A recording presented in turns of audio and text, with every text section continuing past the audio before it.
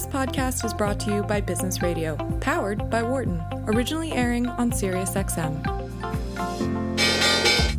Welcome to our Behind the Markets podcast. I'm your host, Jeremy Schwartz. Alongside Wharton Finance Professor Jeremy Siegel, we tackle the latest market trends every week on Business Radio, powered by the Wharton School, SiriusXM, channel 132. Welcome to Behind the Market here on Business Radio, powered by the Wharton School. I'm your host, Jeremy Schwartz, Global CIO at WisdomTree. My co-host is Wharton Finance Professor Jeremy Siegel, author of Stocks for the Long Run. Please note I'm a registered representative of Foresight Fund Services. Professor Siegel is a supervisor to WisdomTree. Our discussion is not tied to the sale of any investment products, and the views of our guests are not those of WisdomTree affiliates. We have a very interesting show and a very important conversation lined up on the tensions and geopolitical competition with China with an author of a new book on that topic. Before that, Professor, I'm broadcasting live from Rome. We had a trip to Vatican today on Good Friday, kind of appropriate here. But we had also an important employment report and some other good econ data out. What's your take on all the data that came in?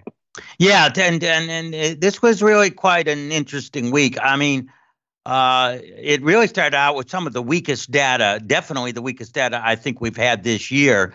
The JOLTS data jolted the market, dropping down, considerably below expectation and below 10 million openings.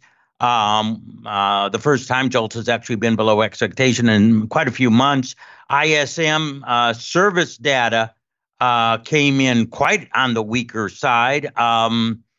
And durable goods and factory orders also came in weaker than expected. So basically you drove the long bond down to 320, and then everyone was so positioned for it could be a weak employment report. By the way, ADP was also on the weak side on Wednesday.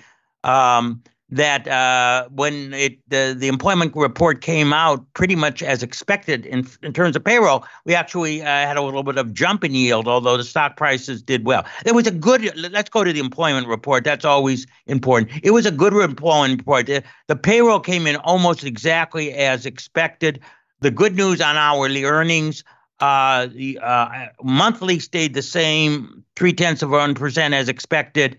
We ticked down 1/10 below expectation on the year over year. That is the good news. We also had a increase in the participation rate, which has actually made a really nice recovery. It is not quite back to the level it was pre-pandemic, but has increased, I think, for 4 or 5 consecutive months. That was good news from the household report. What I think wasn't noticed enough was another 1/10 drop in hours worked. I always believe people paid too much attention just to the payroll number, not the hours worked. As we pointed out on this show, a 1/10 of an hour work difference is equivalent to almost 300,000 workers at the same number of hours. So if you have a 1/10 drop in the hourly rate, not the hourly rate, the number of hours worked per week, you actually, it's like a 300,000 drop in payroll. So that was definitely weak and actually tied up a post-pandemic low. It's where number of hours worked actually did jump and now came down. So the big jump we got in January in hours worked has completely disappeared. Back down. I think this shows softness in not a falling apart labor force, but softness in the labor force. Let me also say, we finally got some decent revisions on jobless claims, which kept on didn't look realistic to me. That was 300, 299, 299, and well, it had jumped up to 347 and went down to 320. And we get much more volatility. The seasonal factors were not working before. So we've had an upward trend in those claims. It's not a falling apart of the economy, but definitely signs of weakness. And one thing is the most important of all. All this data is really pre-SVB, the banking crisis. We will not get until next 4 to 6 weeks, really a lot of data about the effect of the banking crisis. So we were slowing down hours worked, number of people, jobless claims before the banking crisis, if you want to call it that, hit. Again, that does concern me, keeps me defensive going forward in the terms of a recession. It'll be interesting. CPI is next Tuesday, and again, looking at it ex rent will be important to see whether some of the core numbers outside of the rent, which we know is going to increase because of lags, are in line or coming down. I think the market's now saying like a 60% chance of a hike. They either start taking this data and increasing their odds. Are they still too premature before this inflation data and the rest of the fallout? Yeah, 60% is within a margin of error of 50-50. And we got another, we got 3 weeks of data coming with more jobless claims that are now more realistically based with CPI and PPI and other reports coming through. That will dictate really what they do on that May 3rd decision date. And for your market views, is it being cautious until the Fed recognizes that? Yeah. I'm just saying that my feeling is the probability of recession has gone up. I always think recessions are great buying opportunities. I don't sell in anticipation, but I know a lot of other people do, which could lead to softness in no crash. I think October lows are holding. In fact, let's face it, despite the weak news early on, the market has really held up really quite well. And that's to me a sign that it's really positioned for some very, very cautious and bearish outcomes. And you've got the bond rates dropping in many ways. That helps support. You've heard boards say it's going to support of equities. Yeah, you got that numerator and denominator. Numerator is dropping with recession fears, but denominator is dropping because of the change in the discount rate, and those two have been in about a standoff. Well, Professor, thanks for some quick comments for this holiday weekend. We talked with Jonathan Ward, who's the author of now 2 books, and his recent book is about the decisive decade ahead, and he's an expert on China-U.S. relations.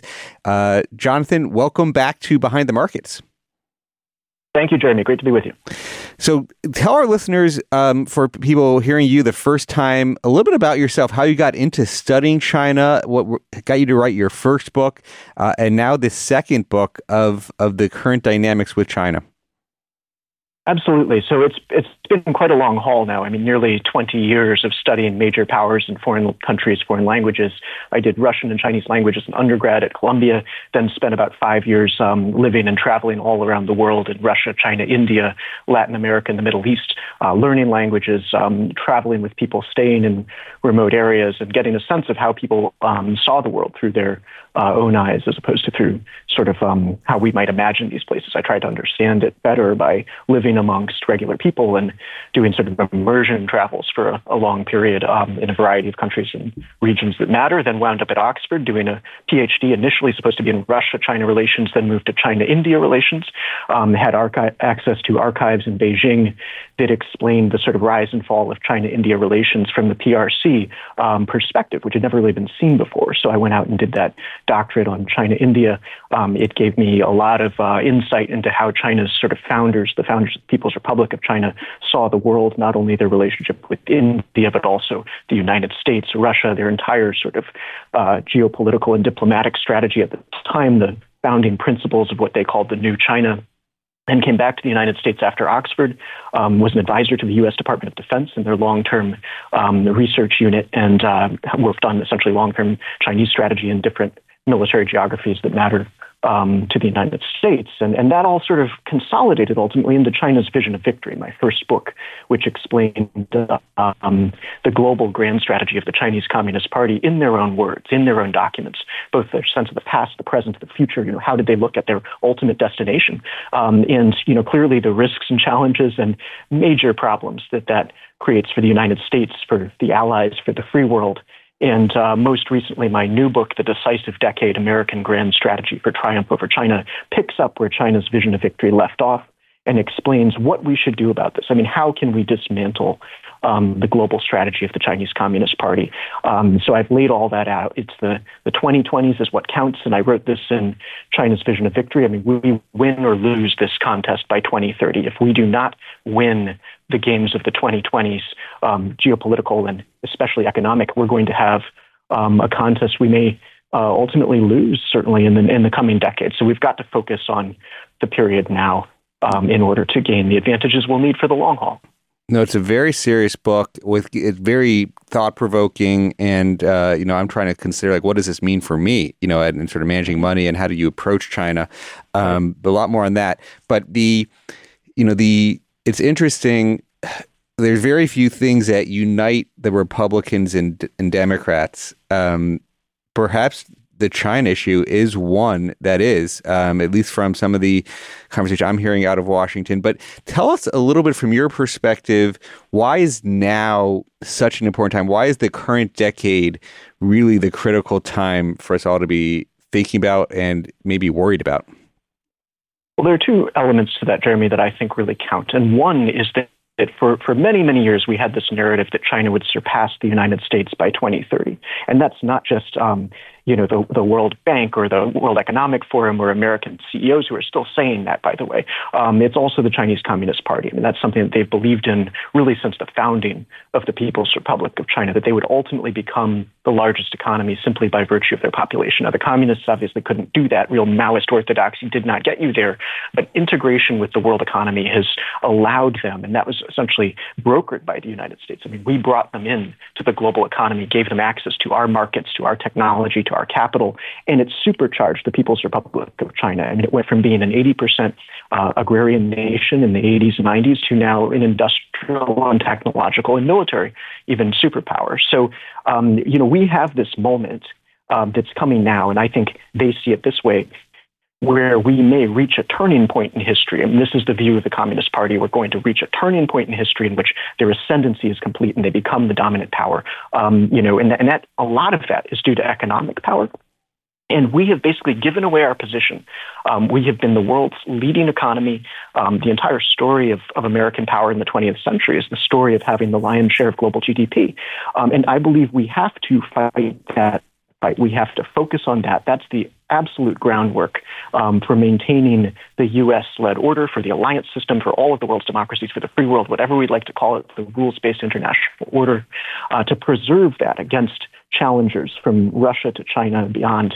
We're going to have to make sure we win an economic competition in the 2020s that we never see that moment when the People's Republic of China becomes the larger power. And the other side of that, of course, is that many of their own strategies culminate in this decade. I mean, from Made in China 2025, the Belt and Road Initiative, military modernization, even Taiwan is a question. I mean, they talk about being prepared for that in 2027. So there are many elements here where they believe they've reached their stride. And I think this is true, especially of Xi Jinping, who sees himself as an heir to the work of Mao and everybody else. I mean, there's an entire pantheon to Communist Party leadership. But Xi wants to be the person who converted China's wealth into military power and into the arrival, essentially, of China as a military superpower. So I think we have all these elements coming together. And yet we also have this amazing opportunity in the 2020s to head this off the past, to ensure that it doesn't happen, to dismantle their global strategy for economic power, to build one of our own, which I've outlined in The Decisive Decade, how to do that, and therefore to close off this potential turning point. I mean, you basically have to freeze the rise of China, rebuild the world economy with far less dependency on them, and then hit an acceleration that is likely to come through Industry 4.0. And just, we're hitting this moment in economic history that they understand very fully, and it's present in many of their strategy documents. And if we're able to hit that, as the U.S. and the allied world and go and essentially supercharge our own economies while leaving them behind, we're going to create a gap one more time. And then I think the geopolitical advantages we'll have, are going to return. Right now we're losing them, and we need to regain that moment.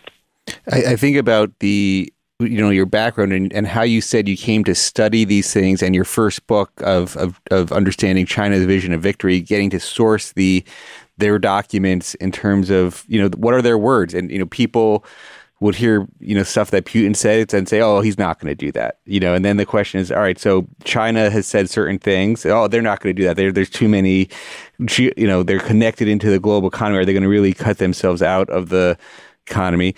But in your view, if you said there's a catalyst to sort of frictions and tensions flaring towards levels like what we're seeing in Russia, Ukraine today, and our response to Russia, do you think this is the same thing for China in going into Taiwan in 2027? Is there a real parallel here to that dynamic? And look, and as you said, taking seriously what they say, I think that's really where I began in this study. As a linguist, learning Russian and Chinese, I remember there were 5 people in my Russian class at Columbia, and people were saying, why are you studying Russian? It doesn't matter. The Cold War is over. And I thought, no, it's a large question of investment into China. I've been talking about it for years, but it's something that we've got to stop. And we should not be pouring hundreds of billions of dollars into a primary adversary. And there are 2 conduits. one is just the indexing and the know the languages, to read in these languages, to speak to ordinary people, in their language and understand that and do those kinds of travels. That's the kind of, perception that one, I think, needs to have in order to get ahead of the whole picture. And today we're seeing that many things, the things that they've talked about are in fact very true. And I was able to look at that both as a linguist and as a historian and Oxford scholar. But today it's all coming into the real world. And I think, yes, we have to take everything they're saying seriously. And we also have to have an understanding of their own views of history and power, which we largely don't. So when it comes to Ukraine and Taiwan, I think the important thing here is that the Russia-China axis, and it's really, I've just written about this recently, it's really the return of Russia and China. These were our primary adversaries in the Cold War. They obviously did not, as many policymakers hope, liberalize politically as they integrated with the world economy and sort of Thomas Friedman land of the world is flat and post-Cold War globalization. It just didn't actually change in many ways the ambitions of Russia and China coming together in that. And it is very successful. I think it was actually a very successful and mature use of U.S. economic power to place the kinds of sanctions. Xi Jinping and Vladimir Putin just meeting in Moscow. They have what they call the Comprehensive Partnership of Strategic Coordination for a New Era. Military exercises, economic integration, ideological support for one another. I think it really comes down to the fact that they want to essentially confront and even conflict with the United States together, not alone. And this is already a decade old. I was living in China in 2014 when Putin seized Crimea, and I just see in Chinese language television all kinds of Kremlin talking points being recycled in Chinese language that I think most people weren't really aware of. But that's what was on the TV. They were talking about basically pro-Kremlin things, and that was back then. And then, of course, China goes in and builds the islands in the South China Sea, and everybody asks, why are they doing this? Is this really going to happen? But they've been working together on these 2 fronts for a side before that to talk about how they've integrated their relationships. And it does go back to the early sort of Sino-Soviet geography where Stalin said to his counterpoints in Beijing, we're going to focus on Europe and you're going to focus on Asia. That's the nature of the bargain. So we're back to that. We're back. We've dealt with it before. We're going to have to handle it again. And it's going to be very dangerous. That is true. It's already started. Now, do you think the response to Russia will be mimicked in the ferocity to a response to China invading Taiwan? It's like, how do you see it not? But they're more, you can say they're bigger. There's bigger downside for the global economy. Are we going to be thinking about that? Is it going to be, seizing basically free all the responses that we did to Russia? How do you see that playing out?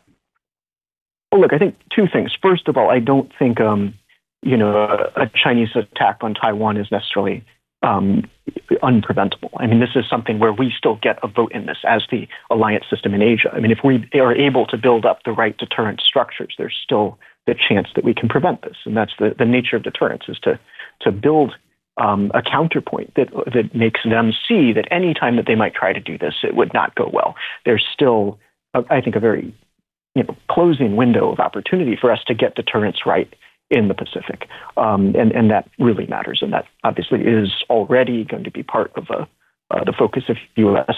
Foreign policy and national defense strategy. So we have to be very focused on that. But we also have to realize that we're dealing with two theaters. I don't think you can choose one or the other, particularly when the adversaries are working together. So blatantly and clearly. So, we have a two-theater problem, but, if we can get deterrence right in the Pacific, and also if we can continue to prevent Putin's actions in Ukraine from succeeding. I mean, if you create failure for Russian ambitions there, I mean, that absolutely reverberates through the whole problem. I mean, you want both of these guys to be checked. And we were able to do simultaneous containment of the Soviet Union and the People's Republic of China in the early Cold War. And that's really where we're going to have to go again. And then when it comes to the consequences for the global economy, and you asked about what does it mean for you and for others on Wall Street, my opinion now is, and this comes back to some of your early points about bipartisanship. I mean, bipartisanship on China is very real in Washington. I live in the Washington area, and I've been witness to all of that, and it's real, it's strong, it's serious, it's thoughtful. And really we're in a moment where the important thing is to move to an action phase. What do we do about this? Not just understand that we have an issue. But I think New York needs to go through the same enlightenment and awakening that Washington has gone through. Because at the end of the day, the biggest contest we're going to have to win, I mean, in order to maintain peace and security, we are going to have to win an economic contest with the People's Republic of China. And we cannot do that. I think that cannot be done from Washington alone. That has to be done through our private sector. And this is what a lot of the decisive decade is about, is the role of major American corporations in national security in this contest and in the past. The role of China's corporations in their own national strategies. I mean, that's something that is needs to be loud and clear to everybody.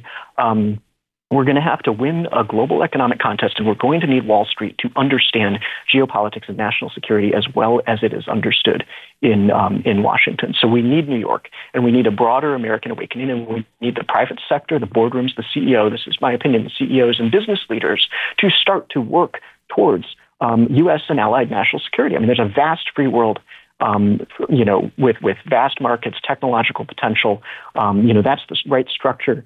The emerging world is going to present very, many opportunities from India to Southeast Asia, Indonesia, Brazil. And there's a very big world out there outside of the People's Republic of China. And we're going to be in a contest with the PRC that is fully global. It's going to be worldwide. And we need our business leaders and shareholders to take that seriously. And to change their own strategies as Washington also changes its strategy towards China. It's interesting. I think one of the things China's done really well is build out this long-term thinking and approach. And the question is really, are we capable of that in the U.S. when we go from news cycle to news cycle and you see the political discourse and what's happening in the U.S.? Are we prepared? Now, you have there's sort of like a defensive and, all right, so we should cut off China from their global trading in some ways, or there's like a defensive element and there's an offensive. And let's stay optimistic on the offensive side for a moment. Like you mentioned a word, the fourth industrial revolution or industry 4.0.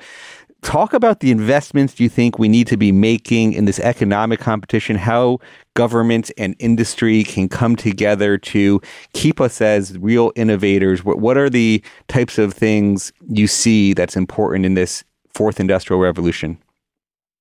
Well, absolutely. And let me address also the offensive strategy, because I think that's important. I mean, when it comes to cutting back China's role in the world economy, and it doesn't necessarily mean cutting them fully off from trade. I think it's going to be important, containment, and I talk about it as economic containment in the book. The two pillars of the economic strategy, in my mind, are economic containment of China and then rebuilding the United States. So when you do economic containment, and I'm sure we'll jump back into this, containment can be stabilizing.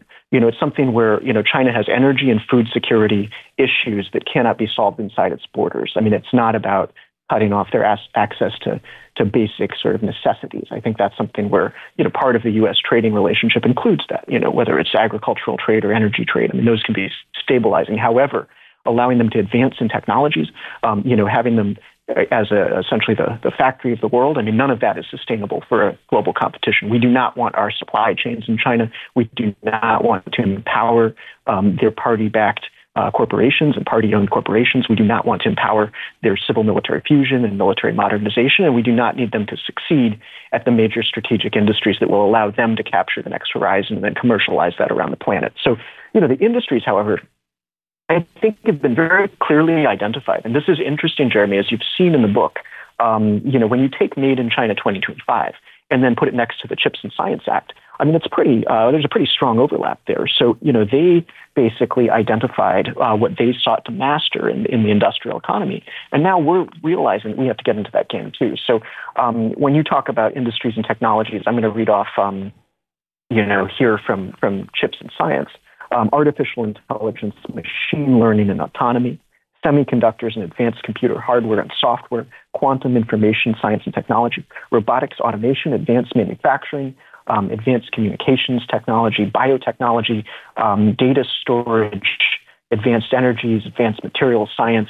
So that's what's in CHIPS and Science. And then, of course, Made in China 2025 is advanced railway and transportation, new energy, computerized machines and robots, aerospace, new materials, next generation ICT, agricultural machinery, energy, biopharma, maritime, and ships. So on one hand, I think the industries here are pretty clear, but what also matters is the general industrial base. I mean, it's going to be very important, and I think it's just a critical element of this entire picture to rebuild the U.S. industrial base. I mean, this is how we won the Second World War. Our economic advantages, reverberated throughout the entire Cold War. I mean, we were superior from a technological standpoint in most of the things that counted. But for us to have outsourced so much of this to no less than our primary adversary, I mean, that's a structure we can't maintain. So making sure that our supply chains are either, I think there's sort of a gold, silver, bronze to this. I mean, perfect would be USA or North America. Next best would be, allied. We have many allies. I mean, half of the world's economy is the U.S. alliance system, and 75% of the world's wealth is the world's democracies. So, that's already a very large playing field. And then, the fact that, you could put it in the U.S., North America, the alliance system, or then just third-party countries that we would like to, I think, swing to our side. So, for instance, Southeast Asia or Latin America, or those sorts of things. There are going to be many, many places where we can rebuild this, and in doing all of that, we will be in a contest with China. Their own companies are out not only creating infrastructure in Africa. I mean, I recently read that 70% of Africa's 4G networks have been built by Huawei or Huawei component parts, all over that continent. The trading relationship far eclipses ours, the infrastructure building, the technology sales, all of that. We're going to have to be able to play those games and win, but we're going to be in a contest with China around the emerging world. And then we're going to have to focus on, I think, scaling them back massively from their engagement with OECD markets. I mean, if they're able to commercialize all of these technologies and work their companies in, that's how they're building in their, reshaping the structure of the global economy. So pushing them back, economic containment, you got to start pushing them back from the developed world and then winning the contest in the emerging world. That's where this is going to go. And that's going to be done ultimately by companies and by government, companies and government working together in a way that we've never really had to do. That's what's going to be new about this. It's going to be, I think, a maturing of U.S. Economic grand strategy and U.S. strategy overall. Well, let's drill into that just a slightly level deeper. I mean, I think the U.S. capital markets have been, the hub of all innovation. I mean, as you say, if there is a country who's rivaling, some of the exciting tech companies that we've had in the U.S., perhaps China is like the only one who had some of these high flyers for the last 5-6 years. But then interestingly, China put more tension on their high-tech flyers than we could put on their they sort of their own clampdown on the rise of their big tech companies, which was quite interesting that they stepped on their throats a little bit more than anything we were doing. But interestingly, it's been a very robust capital markets for a lot of innovation type things. What do you think the government's role should be for those really exciting things like AI and machine learning and biotech and all those really exciting sectors? What should the government be doing here in the U.S.? Yeah, and look, I think your point about capital markets is incredibly important. I mean, that's one of our biggest advantages. I was in a Silicon Valley defense conference some years ago, and panelists remarked that 20% of U.S. GDP was created by venture-backed companies. I thought how extraordinary that is. I mean, that's our system working right. When U.S., I mean, we want U.S. capitalism to win this, but the challenge is that U.S. capitalism is being eaten by Communist Party mercantilism at the moment. So we need to get into a contest we can win. So look, I think government has actually this is debated, and it's, I think, a good debate for us to have. But the track record on many things is important. I mean, if you look at the space race, for example, or the funding of basic sciences and technologies, I mean, many of the key, DARPA's funding for technology that ultimately found its way into the iPhone. I mean, the list is actually very long. So when people are against sort of a government role in innovation, I think they're missing the point. I mean, we want the combination of our innovation ecosystem has to utilize all of these functions. And I think what government can do is it can provide a longer time frame than we can normally do in the private sector. And you asked me earlier, remarked on the sort of long-term thinking in the People's Republic of China, which, I bring this up often. I mean, you can ask an audience, what do you think wins in long, what wins, long-term thinking or short-term thinking? Nobody raises their hand for short-term thinking. So, we have to be able to make that adjustment. I think if Americans can simply think towards the next decade, I mean, I'd love for us to see, for people to be thinking 2030, and then we're going to go and earn 2040 and beyond. We need to expand our mindset a little bit in order to win a strategic competition as opposed to something different. But I think if government is able to provide, some certainty in industries that need more investment, if it's able to influence investment decisions in that way, I mean, ultimately, for the private sector to be investing in the right things, it's got to have not only a commercial case but also certain, essentially backing for fundamental and foundational investment that may be non-commercial immediately. So basic sciences and technological research, I think the national laboratory system is incredibly interesting. I've been out at various national labs, through some of my work, and it's, I think that's a very powerful system for us to be working with. And then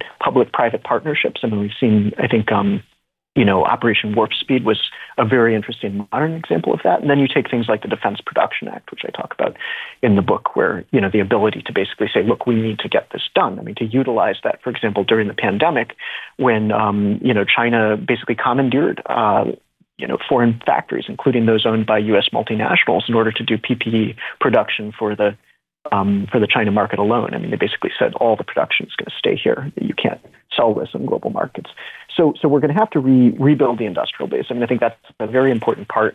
The investment in these technologies is going to have to increase, and that can be a combination of, public and private sector funding. And I think that's already going to be pretty robust. Well, we talked a little bit about in terms of what the government can do now. Let's talk about what companies can do. One of the quotes I took notes on is that often in an interwar period, the success of global commerce leads to delusions of stability between states. So we had this delusion of stability between the U.S. and China, of all these multinationals going in to China, and you have a quote: the U.S. multinational corporation must release itself from hostage status in China. What are some of these companies? I mean, there's a lot of big companies with what you call enormous exposure: China, Apple, Boeing, Caterpillar, GM, Starbucks, Nike. It's a cross section. How do these companies disentangle? Can they disengage from China towards your view of the world? Yes, and I think this is where, I don't think there are many corporate strategies that, written, let's say today, are going to survive the U.S.-China competition. I mean, many of them are too global. They, I think, mispriced, let's say, China risk. And, we're going to need companies, I think, to revise their strategy. So what I think they need to do is, one, you have to find the ways in which you relate to the overall U.S.-China competition. There's going to be obviously a very big focus from U.S. and allied governments, by the way, on how to win this in key industries and also in key geographies. So if that's something where, companies will have to play a role. I mean, it's not just, let's say, you just had Vice President Kamala Harris going to Africa to talk about Africa engagement, but our trading relationship with Africa is a third or a fourth of the size of China's. You can put that around the emerging world and see all the places in which we're falling short. It's going to be companies that take up the slack and rebuild these the trading relationship. So getting our companies into the right markets is important. But becoming essential to U.S. strategy, let's say de-risking or scaling back your China exposure. I mean, at my own consulting company, I've been working with multinationals for the past 6 years on these sorts of issues. And, many people have some version of the same 12 problems, let's say, in China. And the question is, which three actually matter most? Like, which three are going to be disruptive to you, as opposed to you're probably all exposed in similar ways. So being Nike is going to be very different from being Apple, for example. I mean, that's going to be a brand issue versus an actual supply chain and operations issue. So looking at how companies are exposed to this, but realizing, and I think this is where shareholders need to start to have a voice. And I'd love to see like the Carl Icahn of, U.S.-China competition come along and just start talking to boards and, getting in there and making, bringing this to the table where you're going to have to make different decisions. Because if your exposure to China is so robust that, let's say you're Apple and you're earning 19% of your revenue there, your supply chain's built there, he's talking about moving production to other countries like India, but still up to 2024, according to the FT, all the key Apple products are going to be 90% made in China. I mean, that's not a sustainable position for the geopolitical time we're going to go through. And yet Tim Cook is a supply chain genius. I mean, if someone's going to figure this out, which is why we need the corporate leaders, it's going to be from the private sector. And we want to, I think, have Mr. Cook talked about his symbiotic relationship with the People's Republic of China. That's the wrong zone, Tim. I mean, we want the symbiotic relationship between the necessary changes in U.S. strategy and our corporate leaders. I mean, we want people like Tim Cook solving supply chain strategies that are in the interest of national security. And we want people like Elon Musk building factories in America that can do next generation stuff and reduce our dependency. I mean, a lot of this is going to come from the private sector, but we need them focused, in my mind, on not only the risks they're taking, but the road ahead and what the opportunities are to rebuild. So three things really. I mean, reducing China risk, figuring out how you fit into a U.S. response, and then also winning in emerging markets. I mean, they're going to have to go head-to-head with Chinese state-owned and state-backed enterprises all over planet Earth, and we need our companies to win those contests. It is a different model with so much state ownership versus we don't really have as much of that. And there was a lot of thought and hope that the interconnectedness of the business relationships would lead to less conflict over time. But it is interesting, your view on these, some of our biggest companies with Apple and Tesla being innately ingrained in China. It's going to be very interesting how this plays out. In terms of one of the things a quote that I liked, if we go a step forward, one of the quotes I liked is, Americans think that their biggest advantage is nuclear weapons. It is not. Your biggest weapon is the U.S. dollar as the world's reserve currency. This is coming up again and again right now. And even just in the news cycle recently, they've talked about some of these countries coming together with China, the BRICS countries. Should they be forming their own currency? Are they going to start doing trades and things away from dollars? We have how we basically took the Russian dollars as one of the sort of acts that maybe is trying to, really a shot towards China. If you ever did something, we're going to take your dollars. And they have a lot of those. What's your sense of this currency issue as our biggest advantage? Yes, Jeremy, and that's something that that was something that a very well-known economist told me at Oxford at a conference years ago when I was a graduate student. So a very good quote that I think was ahead of its time.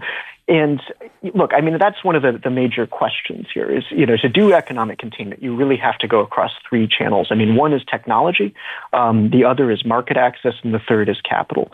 And I think where this begins, and I'll get to your question about dollars reserves currency shortly, but where it begins is we've got to start restricting capital into China. I mean, we really shouldn't have, just from a national security and basic strategy perspective, we should not have our major pension funds pouring money into China. I mean, we shouldn't have our major index creators, making sure that there's hundreds of billions flowing into a primary adversary. I mean, you can find as early as, early this year, I was still able to find companies on the MSCI. There is corporate capital expenditure, which they need to do in order to remain competitive. So that's part of the problem of being in the China market, is not just selling finished goods or something to China. It's the fact that you have to do a certain amount of capex in order to investment into China. I've been talking about it for years, but it's something that we've got to stop. And we should not be pouring hundreds of billions of dollars into a primary adversary. And there are two conduits. I mean, one is just the indexing, and the other is corporate capital expenditure, which they need to do in order to remain competitive. So that's part of the problem of being in the China market, is not just selling finished goods or something to China. It's the fact that you have to do a certain amount of capex in order to stay competitive with places that have, with other entities that have stolen your IP and such. So the entire strategy, I think, needs to be revised if you're a corporation in China. And the dollar is the reserve currency. I mean, that's gotten a lot of attention just this month. I mean, obviously, Putin and Xi in Moscow, and Putin now talking about how Russia will conduct not only its own Russia-China trade in RMB, but they'd like to conduct their trade with Asia, Africa, and Latin America and other nations in RMB. So you can see that there's a bit of a strategic ambition here, let's say, to increase the role of the RMB. I mean, they've been at it in China for quite some time with globalization strategies and such, but still it's such a small percentage, I think, of global transactions. I think the U.S. dollar is about 62% of all transactions, and the RMB is about 2%, so they're nowhere near that. But if they're able, I think, to continue their strategy of dominating in global trade and tying especially emerging world markets into the People's Republic of China, then if they're able to go forward with, as we did on Russian corporations, on Russian banks, to really go, I think, in an unrestrained way after the economy, other than energy, of course. But that aside, I mean, we used our financial Russia and China coming together in that, and it is very successful. I mean, I think it was actually a very successful and mature use of U.S. economic power to place the kinds of sanctions we did on Russian corporations, on Russian banks, to really go, I think, in an unrestrained way after the economy, other than energy, of course. But that aside, I mean, we used our financial power, I think, quite powerfully, and we're going to have to take a certain track with China. I mean, ultimately, there are banks, for example, that are ingrained in the Russian economy, and Chinese corporations that are, essentially cementing the Russia-China economic relationship. I mean, those should be targets now for U.S. sanctions, and I think we know how to do financial sanctions against all kinds of entities, from countries as a whole to their individual corporations and individuals, and I think we're going to have to see an expansion of that on the People's Republic of China. And of course, we've talked about Taiwan. I mean, if there ever were to be a real attack on Taiwan, I think all of this is just a necessary response. But we're going to have to get there gradually anyway, and we're going to have to reduce their power in the world economy and their role in the world economy. And the best way to do that, of course, is to use our own economic toolkit, which is very, very deep and robust and has decades worth of policy behind it that just hasn't yet been applied to anything on the scale of the People's Republic of China. What's interesting, and I'm very curious to see as all these things play out, like one of the policy actions that they did, for Russia is, I feel in some ways, a self-inflicted wound. Now you could say, hey, we shouldn't be funding their capital markets. We shouldn't be funding these adversary growth plans, and given that civil military connection, perhaps it's even worse in China than in Russia. But one of the things we did is for people who had made investments in Russia because they saw, hey, the globalization's happening, these are just other opportunities for my capital, and made the investments. We penalized U.S. investors and marked things down to zero, which I actually think is helping Russians versus helping U.S. I mean, we forced write-downs. You could say, hey, those people shouldn't have been invested in those Russian securities, but they were, and they were U.S. investors, and we heard them, and the Russia basically is going to get to buy these companies back for free, more or less, Well, Jeremy, and that's why there are two sides to this. I mean, there's one, what matters to the U.S. of national interests, and that's chiefly going to happen from Washington. But then there's the fact that shareholders and companies need to look out for themselves. I mean, if you're really making massive capital investments into the People's Republic of China when it is openly telling us it's preparing for war in its region, what did they used to say? If you're looking for a land war in Asia, you should get your head checked. I think if you're looking for massive capex in the PRC now, after everything we know geopolitically, you should also maybe go have a second look at what you're thinking. So shareholders have to be smarter. This is why shareholders matter. It's why boards matter. It's why CEOs matter to national security and to the national interest. It's not just winning that. It's not just the geopolitics. It's their own interests. I mean, if people could see where this is going in the long run, the risks they're taking are just not sane. So when you look at companies, to lose your money after Putin invades Ukraine, I mean, whose fault is that really? I mean, that is the fault of anyone who put their money into a place like that. Knowing the foreign policy record, I mean, you can look at the last 10 years of Russian foreign policy and understand that maybe this is not a terribly wise investment. So when you take companies like BASF, which had to take a $7 billion write-down, losing an entire, I think, business unit, I mean, that's an important lesson. If you're doing this in China right now, when they, listen to what they're saying, understand their strategy. If yes, you're going to lose things. And shareholders need to be having that conversation with CEOs and boards. Yeah, no, that's the serious part of your book that, you take back of, what is going on here, and is this the story going to repeat itself from Russia to China and all the responses? So I think that is one, as all of us investors need to take very, very seriously. You talk a bit about the dynamics on it's not going to be the greatest diplomacy of our lifetimes is going to be taking place not towards persuading enemies, but towards unifying our friends. Who are these friends, and how are we going to unify them? Well, that's right, Jeremy. I think we're going to reach a point where we realize that, one, I believe in open channels. I mean, I'm a Cold War historian by training, and open channels were important in that period to prevent especially accidental conflict. On the other hand, deliberate conflict. I mean, let's keep in mind that anything, Ukraine was initiated fully by Vladimir Putin. I don't think it's sensible to blame that on ourselves for that fringe that might do that. That was a hostile act of aggression, and anything that happens in the Taiwan Strait or elsewhere in the Asia Pacific, whether South or East China Seas or even the Himalayan border with India, I mean, these are hostile actions undertaken by a People's Republic of China that has made clear to the world that it's building a military that's designed for combat. So we can't blame ourselves on that. And at a certain point, dialoguing with a place like this to change their intentions, I think only goes so far. What really matters is to change their capabilities. We had a strategy for 40 years of economic engagement with China for the hope of producing international security and responsible stakeholder and shared partnership. All of that, it was a failure. So we know that that kind of engagement certainly did not prevent them from. It sort of allowed them to become more powerful and potentially more successful in pursuing some very negative and destabilizing ambitions. But I think that the real great diplomacy, and you have to step back and think about what diplomacy really is. We tend to think of it as talking to each other. I mean, it's not just that. Diplomacy, I think at its essence, is about a vision and a structure and the execution of creating a structure for world order. I mean, how does the world really fit together? It's the relations between states. So we need to, I think, win this long contest for the nature of world order, for the structure of world order.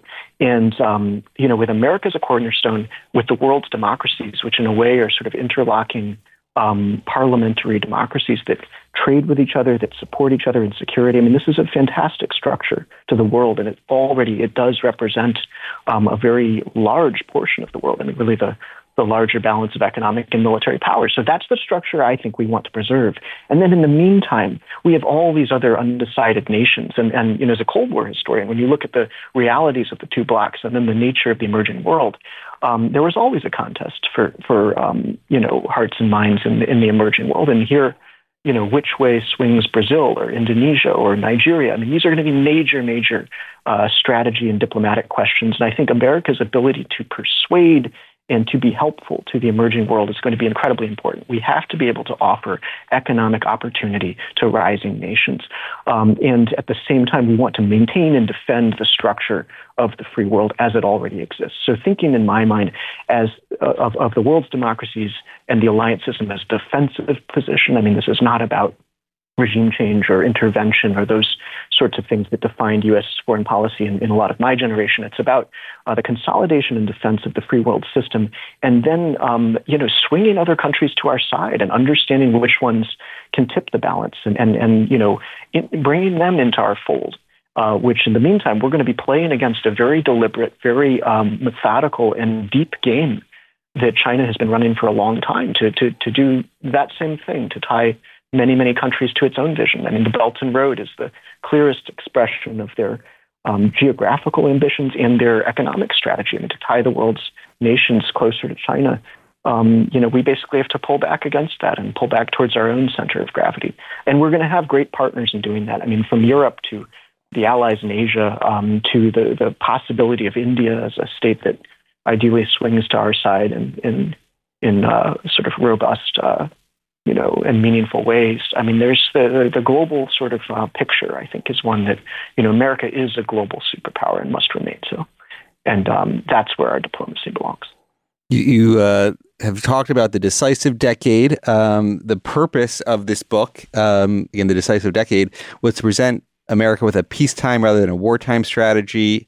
And, you quote Winston Churchill of peace through preponderance and Ronald Reagan, peace through strength. As we wrap up our conversation here, any closing thoughts about how you're trying to help the dynamics here, what the overall message, what you want people to get through this critical decade ahead? Tell us a little bit, any closing thoughts here?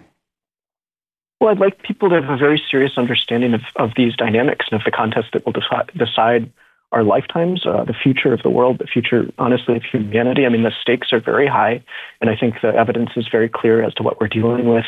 This has been my best effort to show a path forward for our country, having already done my work on the Communist Party strategy in their own words and documents. And I think, yes, I mean, I appreciate that you remind us that this is a strategy of peace. It's a peacetime strategy. I mean, it's how this is very different from let's say, a military strategy in the Second World War. This is how you win a long game against a global, highly capable, hostile adversary.